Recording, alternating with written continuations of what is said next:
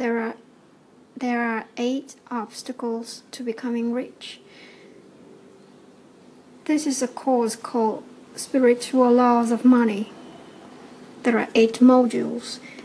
These are generally the obstacles and problems that most people have.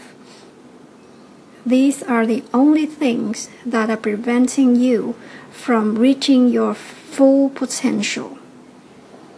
Law 1. Money and spirituality. Many people believe that you can't have both. Rich people are bad. They can't be spiritual. Money is root of all evils.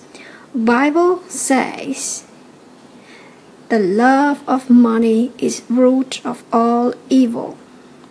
If you're a person who loves money, money is everything to you, you have a problem.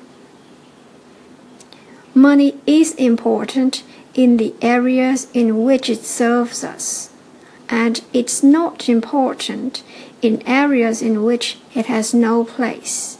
Imagine yourself with money and do what you want with it. You can't go to the bank and deposit some love in your account. Everything has its place.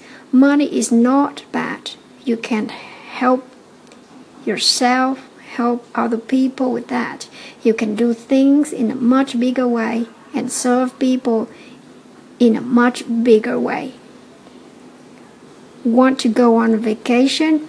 No, I can't. No money. You want to buy a gift for your parents? Can't. No money. You want to attend a seminar? No, I can't. No money. Not enough money ruin your life. Money doesn't ruin your life.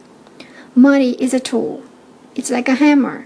You can build things or destroy things. It's not the hammer. It's the person holding the hammer. Look in the mirror and ask yourself, who are you? What kind of person you are to use the hammer to build or destroy things? Money is a tool, and it's there to help you.